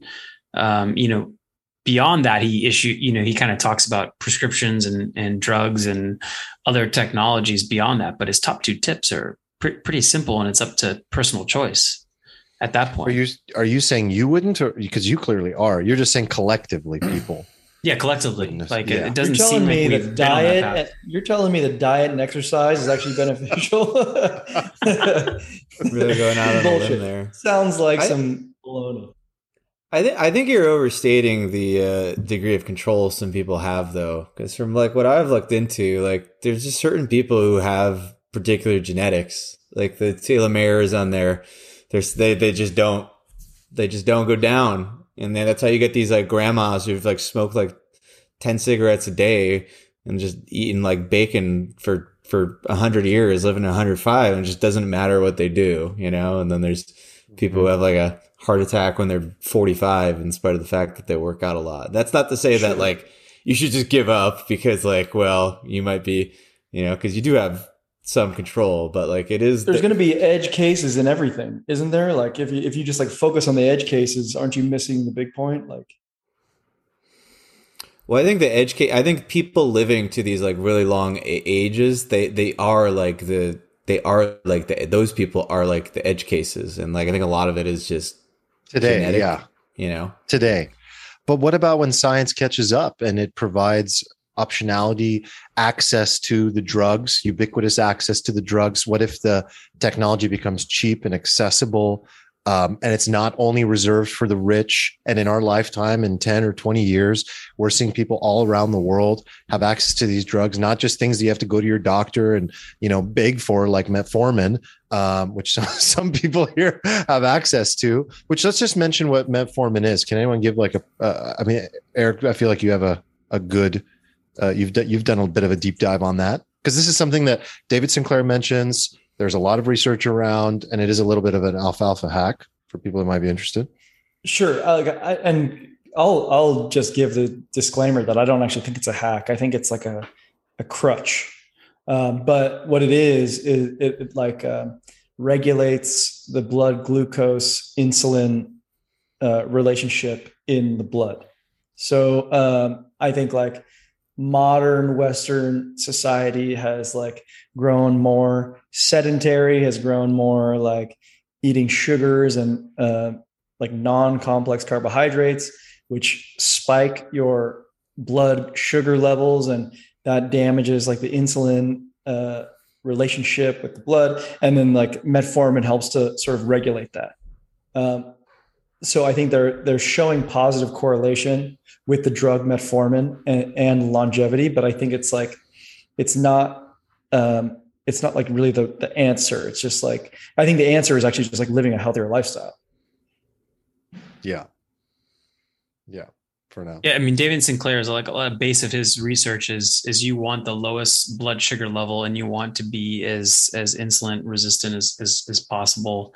I've used continuous glucose monitors before. I highly recommend them. They're pretty damn expensive right now. I think it's like $300 for 2 devices, which last you 4 weeks. Is kind of like the kind of open market. Kind of pop on your tricep there. Yeah, exactly. They're kind of go right on your tricep, and they hook up into an app, and you turn to a cyborg like Armand mentioned, and it feeds in your, continuous, I think every 15 minutes it measures your glucose levels, and you can kind of track how alcohol and how fried chicken sandwiches and salmon all affect, and tequila affect your glucose levels. And everyone's probably a little bit different, but pretty surefire way to learn about, how your body reacts and how to, and even particularly how exercise impacts those glucose levels. So, in 10 years, I think those should be, pretty widespread. It's kind of mind blowing that insurance companies don't take the standpoint that like issuing those things, particularly to high risk categories, isn't a good preventative metric for humans, let alone the how much they lose when their clients don't keep their blood sugar levels low.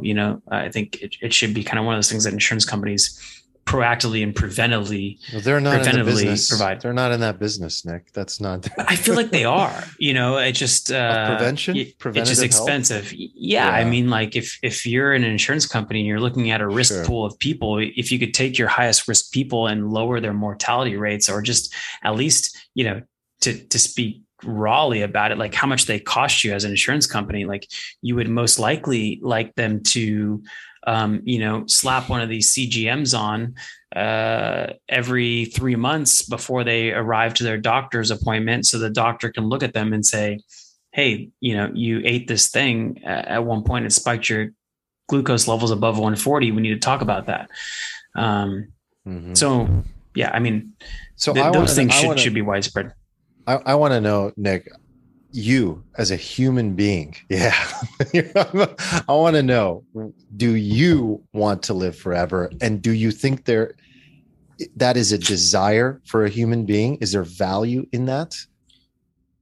Okay. So I think I've boiled this down to one thing that I only care about in this one decision. And I'll start off by mentioning Tim Urban published an article on this, and he issued a hypothetical. So he's the author of the Wait But Why blog, which has produced some pretty viral content about esoteric ideas such as immortality. And he issued this hypothetical. If you had 10 minutes to decide and you could enter in a calculator how many years you will live, what number would you put in? You have 10 minutes to decide. You can't talk about anyone or what else they're going to put in.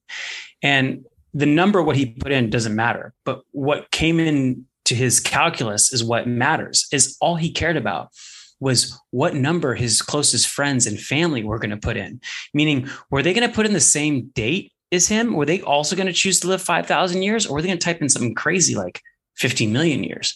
Or were they going to put in something really low like 500 years, and he'd have to live 4,500 years after that point without his closest friends and family? And, if depending on who's listening to this, some people have and some people haven't, but if you've ever lost anyone close in your life, you will know that it brings about a whole new level of pain to the human experience to lose something super close in your life. And, I think for me, it comes down to a simple equation is like, how long can I live with you guys equally a part of my life, including my family members? And that's all that really matters, because I don't want to live, like Eric said, the kind of planet Earth becomes your own cell, and it becomes this painful part when you kind of maybe strike love or friendship, and those continually you lose those friendships and relationships over time repeatedly. And that's when it comes this realization that, this is a cell and not freedom. And so to me, it's about, if we could all as one live a little longer. That sounds great to me, and kind of use our bodies to the fullest. So I don't know. That's my singular angle on this topic. So if you can kind of do it with your closest friends and family, that sounds a whole lot of fun. I certainly would like to. But if it's not without those, then might want to pull the trigger. You have 10 minutes to decide. First thing you do, open up Discord, go to Alfalfa and be like, boys, how long are we putting in here? Wouldn't mind being surrounded by, that's a good community to be around. Okay, Armand, I got another question for you, like a hypothetical too. It's like, imagine, because like they do show sort of negative correlations to certain like hormones. Like, have you heard of this? Like, it's like this insulin growth factor, IGF-1, they call it. So the more IGF-1 in the body, the less your longevity, right? So like you want to try to limit this factor. So they've like shown this study in mice, and these mice that are like, only 60% of a normal mouse's body weight can live, longer than a normal sized mouse. But it's like, okay, so Armand, you are a strapping young lad. You got a nice muscular structure. Like, what if I told you could live 80 years longer, but you got to be a little raisin? You have to be a little raisin, like a little worthless physical raisin. Like, are you taking this deal? I think it's a very interesting question. I think that all the things that we know today in health span and longevity science that we think are going to be the factors that enable us to live longer are not even 5% of the equation of why all of us will be here in 1,000 years. I think you guys underestimate all the stuff that will be possible. We're talking about genetically engineering and modifying ourselves. I'm talking about being that cyborg that has a part of its consciousness uploaded into this internet that's in the cloud. I'm talking about living in the metaverse. These are all things that are absolutely impossible to think about right now. So the only things that we do think about are those physical hacks that we can make, like being of a certain amount of weight, controlling our glucose levels, the IGF-1 factor. These are all things we have control over now. I don't think they'll account to more than 5, maybe 10% of what makes a human live longer. Also, I don't think planet Earth will be the prison. You'll have Mars. You'll have probably the local galaxy as a whole. And we'll probably at that point, I don't know, maybe even have the option. I mean, the question is, do you want to be there when we are an intergalactic species? Because we're going to make it. So do you want to be there for that? Is really the question. Steven wants to be there for that. Are you sure we're going to make it? Because I'm just positive to go up to 3,200. Like, are you sure we're going to make it intergalactic? I'm positive we're going to make it. I know we're going to make it. And Steven's going to be there with me. I don't know about you guys. Steven? I just like don't get you guys on this like live forever thing. It's like, I thought you wanted the most. You guys are like overcomplicating this, right? This isn't some like weird philosophical experiment where you're choosing like immortality, like some cursed Greek god who like wants to end it all and he can't, right? Living forever, having the ability to live forever is just granting yourself optionality. Like if you get bored, just go skydiving without a parachute and just call it a life. Like why wouldn't you at least want the option? Why would you want to take away the option? I don't No. No one's taking away the option. It's the possibility of immortality existing. No, you guys literally said, I don't want to live forever. I see what you're saying. I don't either, but like we weren't even necessarily talking about what we were talking about. Cause like, I think with immortality in quotes, it's like assuming you can't just like put a gun to your head either. But like, okay. No, okay. You're turning it, that's not going to be the reality, right? The reality is going to be, there's going to be some treatments and you can live a long, long time. It's not going to be some like magic spell where like when you take the pill, you can never die. And then you have to like decide whether to take the pill. You'll always have the optionality to, do something crazy, go out with a bang if you want to. So I don't see why you'd want to opt out of that. I wanted to ask you guys though, do any of you guys go to any of these, doctors locally who are, creative with the life extension stuff? There are some local. I haven't gone to him. We don't have to name any of them by names, but yeah. I'm sure you have friends. I have friends who are on these like monthly regimens of shooting a whole bunch of stuff into themselves, and I got to tell you, like they make me really want to do it. They look like just absolute. They all look like Superman. Virile and high energy and jacked, and their skin looks great. I feel like a crippled old man like standing next to them. It's really depressing. And I'm like, should I be doing this? Should I just get on the HGH and the peptides and the testosterone and I don't know what else? Sure, if you want your cancerous cells to grow at the same rate your muscle does, then sure, do it. I mean, yeah, make sure you don't have cancer. I mean, I like these doctors who provide these full body MRIs on a consistent basis. I think that's pretty interesting. There's a company called Prenuvo, which I've been talking to over email about. Yeah, I did that. Doing the Chama thing. Yeah. Actually, I got it from him a while back and just been talking to them. They have one in San Francisco, I think one in Vancouver, and another one elsewhere. They're fairly negotiable on the rates, by the way. But would you say it was like $5,000 for a full scan? I think it's like $2,500 for the full scan.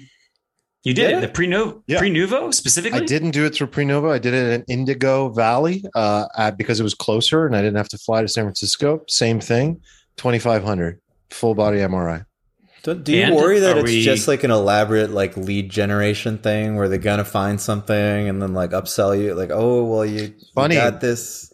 Funny because they are very different from Prenuvo or this other company in the sense that they were not there marketing this at all in that way. It was just something that they offered was to do a full body MRI scan, whereas this is like for the biohacker tribe, right?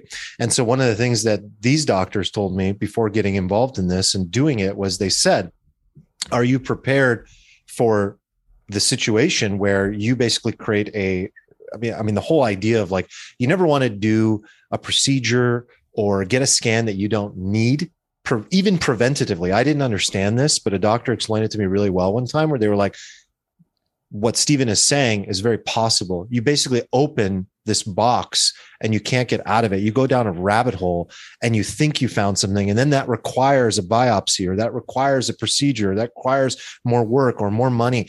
So are you certain you want to do this? So it's funny. And I trusted them for that reason because they weren't there to really upsell me or give me another procedure after that. They were just like, we're going to give you the scans. If we see anything, obviously we're going to tell you, but you have to be careful of that. That's something to be very, very careful of for sure. I mean, I'm looking forward to getting the scan results and then just kind of, seeing where the results lie. And then kind of, I think modern medicine is advancing and there's certain type of issues and cancers that if you catch them early, we have solutions for, particularly, for females, even like breast cancer, if you catch it early, there are solutions and procedures where technology has helped out, increase the survival rate. So, catching stuff early, specifically when it comes to cancer and cardiovascular issues, seem to be like the 80-20 of catching early mortality issues. So those type of scans seem to be do you remember the name of that scan, Nick, that they do on the heart over 50? Oh yeah, I have it. I can pull it up for you, but they basically map all your arteries, yes. Right? Is that what you're talking about? They do that over 50. And the doctor I spoke to was like, if you could do a full body MRI and this scan every 5 years, that'd be my number one tip outside of like, diet and exercise as preventative. It's called HeartFlow. Oh, that's like a branded name though. Does it say what the actual scan type is?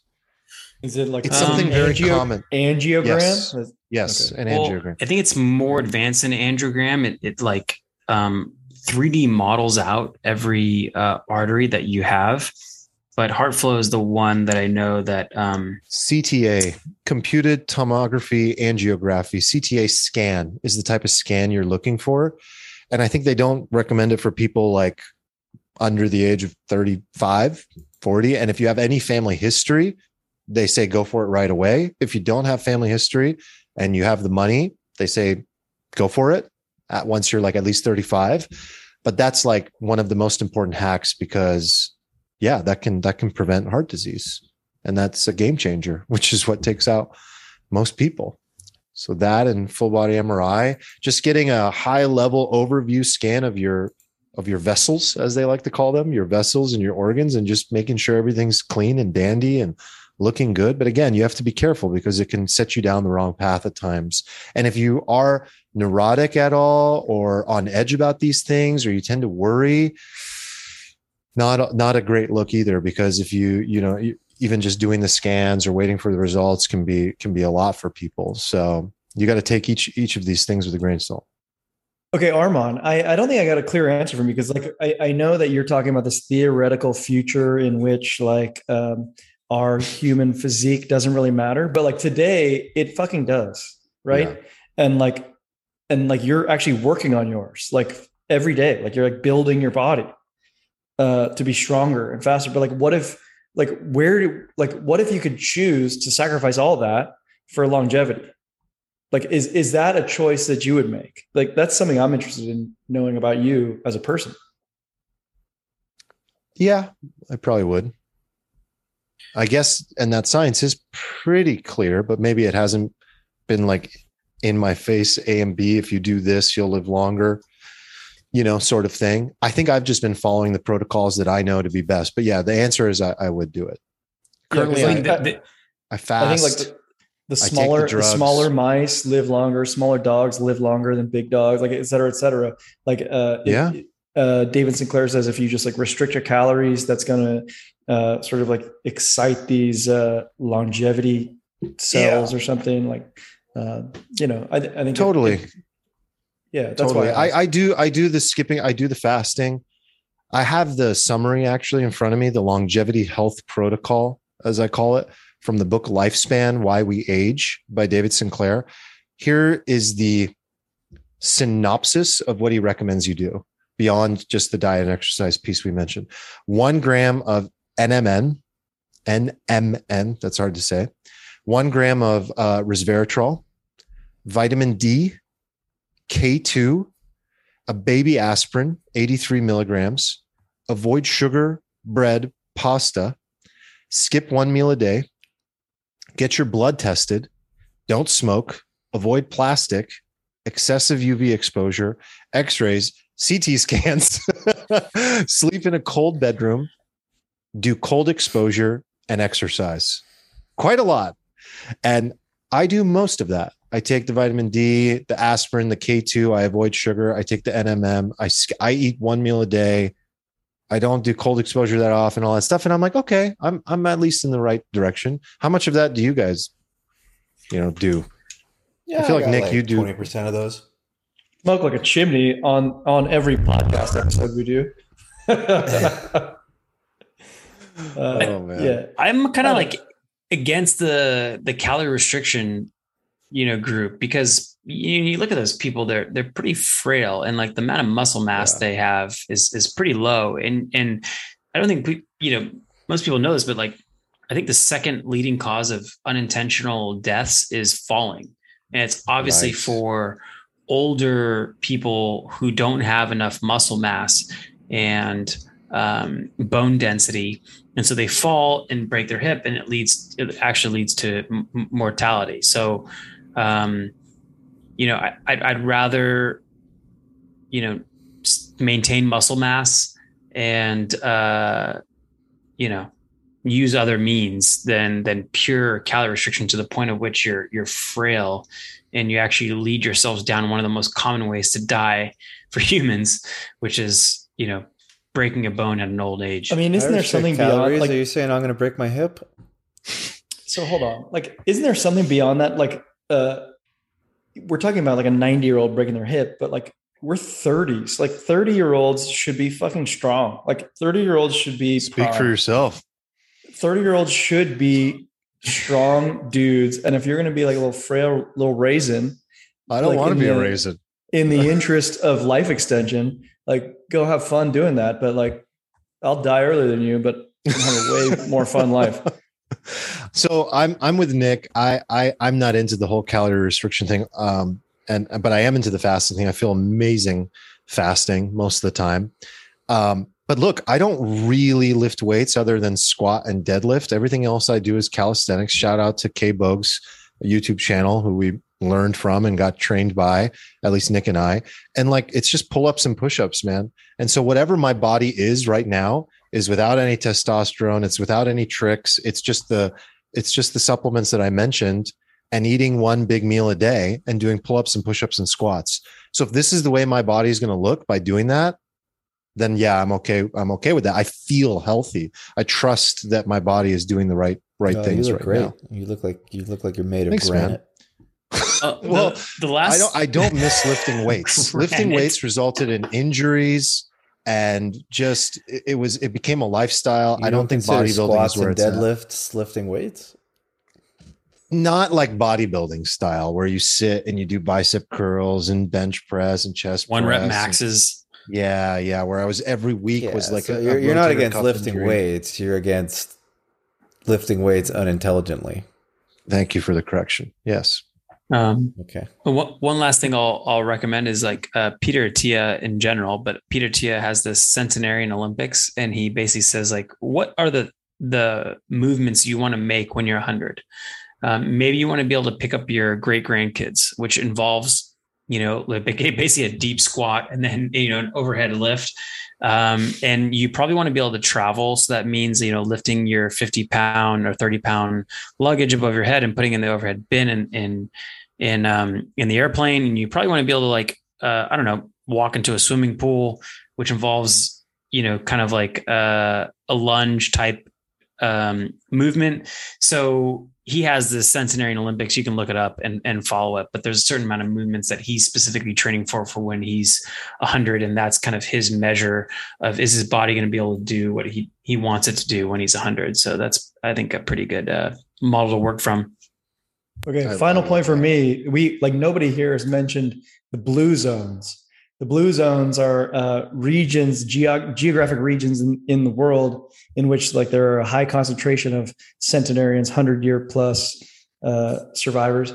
And, just like as an antithesis to Stephen's point, like these are all people like where the telomeres doesn't come into play. It's like, it's literally their lifestyle choices in a concentrated area that is highly correlated to a longer lifestyle. So read the book Blue Zones, and it's mostly like diet, exercise, and culture based. Mm-hmm. Community. I mean, Harvard, grant study, like who you have around you might be the greatest predictor that we currently know today for a long and healthy lifespan. You get sick and you're alone, it's not going to look good for you. And there's far too many people, unfortunately, that are in that situation. So us having each other, friends, any family around, that's proven scientifically to be the most important factor. And that correlates directly to, and is a pattern that's exhibited in the Blue Zones study as well. Like their culture, the people, the community around them is one of the great factors, right? Religion, going to church, being part of something is a big factor. It's kind of the same thing. It's a synonym for a group of friends, community. People that care about you, community. Yeah. All right. Did Stephen answer? Thank you. But did you answer if you're going to live forever? Would you live forever? Would you hit the... Yeah, I went on a whole rant about it. Did you guys feel like you got a clear... I very clearly said you guys are dumb for not wanting to I have the optionality of living forever. It makes no logical sense to me. And all right. Of course I would want that optionality. It wasn't, of course. A poker player wants optionality. Surprise. We should all want optionality in our lives. We should all be optimizing for optionality and asymmetric upside. I like it. This was a blast. That's a wrap, boys. Later, everyone. Thanks for tuning in. Let us know how you enjoyed this format. Hit us up on Twitter, and we'll be listening. See you in the Discord. Peace. Thanks, guys. All right, you little degens, that's it for today. I hope you enjoyed. Head to alfalfapod.com for all of our links and socials. And if you want some real alpha, head to collectiveshift.io and join thousands of members getting the latest insights and alerts from a team of expert research analysts, all there to help you create more wealth and freedom through crypto. And don't forget to use our discount code ALFALFA for 50% off your first month. Until next time, see you then. Peace.